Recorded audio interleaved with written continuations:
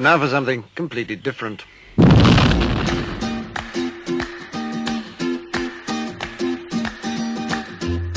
A radio show about books.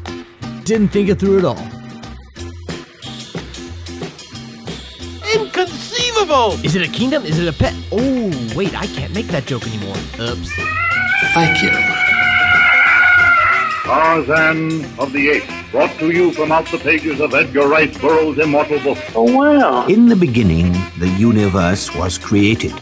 This has made a lot of people very angry and been widely regarded as a bad move. And now for your host, Daniel Thompson, a completely underqualified buffoon who has no idea why he's here in the first place. And all were amazed and said, "This guy is really good. Do you do children's parties?"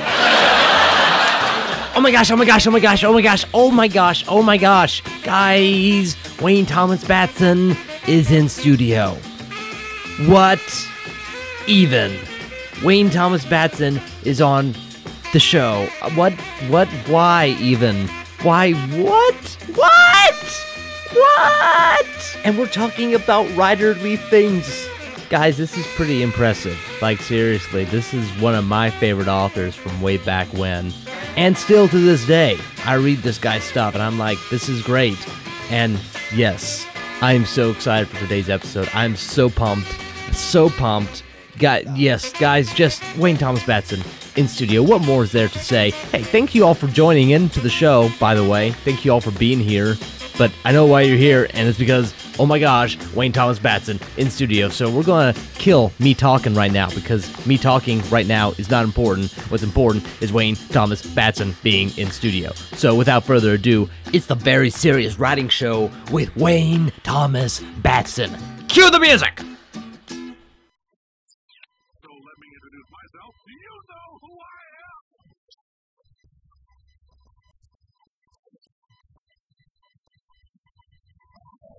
Human male is about 60% water. As far as we're concerned, that's a little extravagant. You're here because we want the best, and you're it. Nope, couldn't keep a straight face. Hey everybody, I am here with a very special guest today. Every guest is special, but this guy wrote my childhood, essentially. He's the author of the Door Within trilogy. He's the author of Isle of Swords and Isle of Fire, Sword in the Stars, recently The Ghost Story, Wayne Thomas Batson. Oh my gosh. That's a great introduction. Greetings, everybody. Honestly, I'm kind of freaking out, because yeah, seriously, The Door Within was a huge part of me getting back into reading. I read a lot. I read a ton when I was younger, but Door Within really got me back into it. Love that story, man. Well, that makes me happy because I'm a teacher, so every time I hear that something I've written gets people into reading it, it's certainly very gratifying. Speaking of reading, how was that book that you were reading last night? It's the fifth in a series of supernatural thrillers by I guess he's an Irish author named John Connolly. Yeah, I've heard of him. I'm finding it remarkably similar in some ways to Ghost that you mentioned. It's, your typical detective on the trail of a serial killer, but there are these supernatural things that keep popping up, and it makes you think there's something deeper going on. So it's pretty good stuff. How late exactly did you stay up reading this book? Last night I think I was up till about 2 a.m. I couldn't help but make fun of you just a little bit for being late for the interview because you stayed up late reading. I couldn't. Yeah, I guess that's at least a decent excuse. It's, better than being out, saving a bus full of nuns and puppies before it went over a cliff. Yeah, no, this is a much better excuse than saving nuns and puppies. Oh, I gotta ask, before I get to my serious questions, I have to ask, I've been a fan of yours for a long while, read tons of your stuff, but you have to answer to something for me. Okay. In the Spider King series, you have three of your 7 main characters, Tommy, Johnny, and Jimmy. Why did you do that to me? Why did you name them so close? Why did that happen? Actually, that's part of the co-writing issue. You know, Christopher and I, when we envisioned the Spider King cast, we didn't want to limit it to 3 main characters. The publisher, kept saying, "Oh no, you can't have that many main characters. You're going to drive your readers crazy." And we're like, "But we have these personalities, these, well, they kind of insisted. They wanted to be in the story, and they had a role to play. And each, Christopher and I both had certain types of teens in mind that we really wanted to reach out to through the book. And so, I had to include, Kat and Tommy, and then Christopher had to include Jimmy and Johnny. And these were kind of homages to people we know. And so we looked at it. We were aware, of how similar the names sounded. And honestly, I mean, the names are so common that it almost, is very kind of generic too. But because we wanted to kind of pay a little homage to these people we know, we just went ahead and kept the names. Oh, so they're real people. Well, they're based loosely on real people. Okay. And in some cases, they're combinations of people, but the name just stuck. Okay, that makes me feel better about the situation, because I would have to reread bits of that. I love the story, don't get me wrong, but I have to reread going back and be like, okay, who's doing what? No, and you're absolutely right. I mean, that's really not a good way of doing it in terms of naming characters. I mean, the publisher told us, and we realized it, but it was just one of those things where sentimentality kind of ruled the day. Yeah, I can relate to that. I understand that. Now, hey, I saw, just jumping in, I saw on your blog that you're switching to self-publishing to continue the Sword and the Stars series. Is that right? Yeah, as a matter of fact, we're in negotiations with the publisher right now, who, to their credit, have all along said, they'd give me the rights back, but it's a little more complicated than just saying, "Here you go." Yeah, I would imagine. Yeah, but AMG's the publisher, and they have been wonderful. I loved working with them, and they really do believe big time in the fantasy genre. In fact, they really tried hard to kind of corner the market. They acquired probably about 10 different authors in the fantasy genre over the last 10 years, and we're doing really well. And then when the ebook generation began, it hit them really hard. And I think, like most publishers, they were so used to the traditional way of doing things that it seemed, ridiculous to change, and there was a lot of resistance to change. And because of that, they lost a lot of the ebook market. They lost a lot of profits. And what started off as a 7-book deal with the publisher, they quickly wanted to reduce to, the 2 books and then the option for a 3rd. And, they said, if, we understand if you don't want to go that route. And I talked it over with my agent, and, I knew it was coming sooner or later that I needed to get into self-publishing, but I said to my agent, I think this is the time. This project, the Dark Sea books, honestly, are kind of a life's work for me. Believe it or not, the Sword and the Stars, the kernels for that came either right at the same time as The Door Within or just before. It's been kind of ruminating for a long time. Yeah, well, I was going to say, it reminded me a lot of Door Within. The same style, you're keeping allegorical. There's definitely a lot of allegory, but it's a much bigger story. Oh, yeah. And it's relegated to a completely in fantasy realm. There's no, portal to the modern world or anything like that. It's, it's just a complete, Tolkien-esque epic fantasy. Yeah, and I love it, man. The Sword and the Stars is one of my favorite, if not my favorite one that you've written. I have a soft place in my heart for the Door Within series, because it was my first one getting back in, but the Sword and the Stars is good stuff. Well, thank you. I appreciate that. So the third one, is there a third one? Is it coming? Yeah, the third one is in process. It's about, I'd have to say, about 60% complete. My goal is, once we get the rights back, is to republish the first 2 books, The Sword and the Stars and The Errant King, I guess under my own label, so to speak, through Amazon CreateSpace. Yeah. And then release them pretty quickly, one right after the other, and then release the third book right around the holidays. Okay, of which year? Of this year. Really? Yeah, that's my hope. Yes! I've been waiting for that third book, man. I've been waiting. We've got I don't know if you've seen on Facebook, but I've got a cover artist now. Yeah, I did. Who's just ridiculously talented, and his tone, just everything about what he does matches the tone and mood of the stories. So, I couldn't have asked for a better cover artist for republishing. I think people are going to like it. I think the improvements I've made to the story will not interfere with what people have read in the past. But I think I've just updated it with my current writing style. I've learned a lot over the years, and I go back through and see things. I'm like, oh my gosh, how did I put that in there?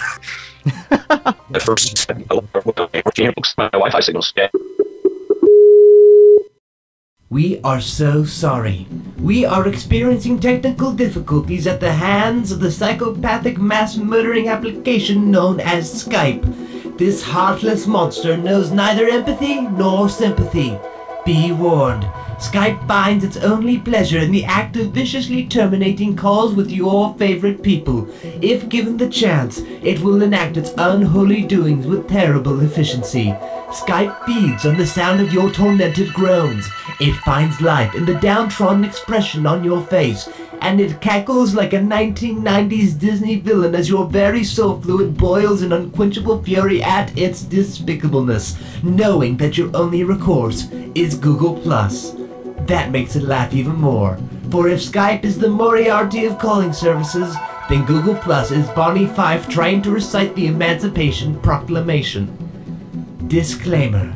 Just because I made an Andy Griffith Show reference there doesn't mean I'm a hermit, or that I live on a farm, or that I have 11 brothers or sisters, or that I voted for Ron Paul in the previous Republican GOP nomination.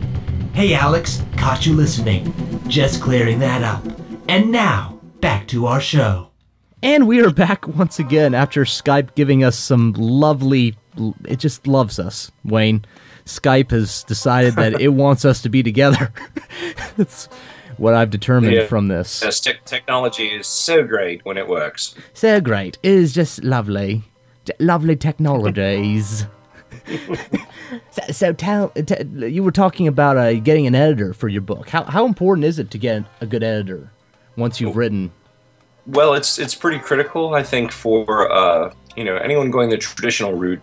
The publisher's going to have editors on board, and usually they're pretty good.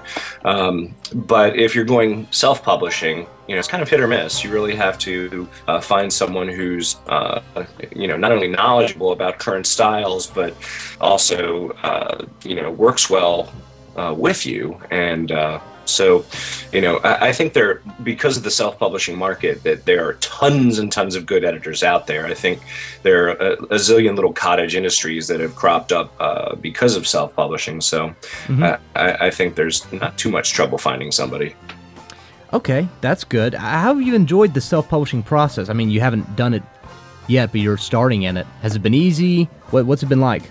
Well, Ghost was completely self-published. Oh, was it? So...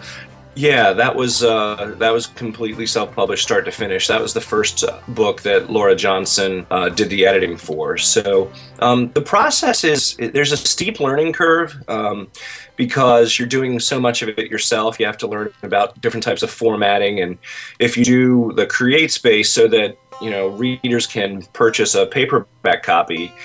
Then you've got to, deal with either, pre-made templates or kind of create your own so that, when it's printed out, it's typeset properly. That's stuff that, authors never, ever had to mess with. And so a lot of learning involved with that. Yeah, definitely. Now, As opposed to the self-publishing route, you've been published by, what was it, Thomas Nelson or Zondervan? That's right. Yeah, Thomas Nelson is my main publisher. How did you go about getting published? How did that happen for you? But this was back in the day. I went the novice route for a while. I just kept sending out pretty much anonymous, well, not anonymous, but I sent out all kinds of query letters and chapter samples and things like that. But, I didn't have an agent at the time, so, I basically just piled up a bunch of rejection letters, which is always fun. They're usually so personal. Yeah. Dear author, we're sorry that your manuscript does not meet our current needs. Doesn't get more personal and feeling than that. Yeah, so touchy-feely, these chain letters. But at any rate, so after lots of rejections, I finally decided to get an agent. Fortunately, one of those God things, the best man at my wedding went to Dallas Theological Seminary with a guy who was not an agent, but he was in promotion. He did a lot of stuff with Focus on the Family and Josh McDowell and, different ministries like that. But he was kind of looking to expand his shingle a little bit. And so we sent him the manuscript, and this is Greg Wooding, my agent, and he liked it and said, okay, you'll be my first client. And basically the path went pretty quickly from there. He was very big on going to the big publishing conferences, especially the what was then called CBA, but is now called the International Christian, Reading, I forget, ICRS is the acronym. Yeah. But huge publishing conferences. And so while there, he just went, cold calling by different publishers and said, hey, I've got an author with me, got a manuscript I'm high on, and put together meetings. And I sat down with probably 11 or 12 different publishers, and it was awesome because, there you are, there they are. You can be as enthusiastic and crazy as you want to be, and it speaks, I think, much more loudly than even the words on a page might in a query letter. So, basically one of those publishers we sat down with was Thomas Nelson, and it turned out that the editor, wonderful lady named Deanne Grand, was actually an ex-teacher. So when she discovered that I was also a teacher and had been writing stories for my students, and that's how The Door Within came about, she was pretty psyched about it, and she kind of pushed it on through. So I think I guess it was November of 2004, they finally gave us the go-ahead for the series. Wait, so you're saying that The Door Within, how did The Door Within start? Well, The Door Within started as a 17-page short story written in green ink on loose leaf paper. It was, I've been teaching middle school English for 25 years now, and it was, this would have been back in, I don't know, I want to say 93 or 94, when I had a short story contest for my students, and they were great. They were kind of like, well, Mr. Batson, you make us do all the work. Why don't you write one? So I was like, okay. And I had a kernel idea for the story because of an interaction I had with my parents when I had first become a Christian. And let's just say that they thought, I had been brainwashed from some outer space monster or something. So, anyway, it just gave me this idea, well, this is important. This is like, the cure for cancer, but nobody wants to hear about it. And so that kind of led to the Door Within concept. And, I wrote it for the students, and they really liked it. And it wasn't that brown-nosing kind of, that's a very nice story. It was, genuine like, and they wanted more. And so over 10 years, I spent revising and developing, and really the original story was basically an outline with a bit of dialogue thrown in, and so it had a much bigger story behind it, and that's what became The Door Within. That's what I started to send out as a manuscript and got all those rejection letters. Yeah. It wasn't until that publishing conference when somebody really took the series seriously. Way cool, man. Way cool. Well, hey, we're going to need to take a break. I really want to keep talking about this, and we will continue talking about this tomorrow. In the meantime, thank you, Wayne, so much for being on the show, and I will catch you again tomorrow on the next episode of... Nobody expects the Spanish Inquisition. The Very Serious Writing Show.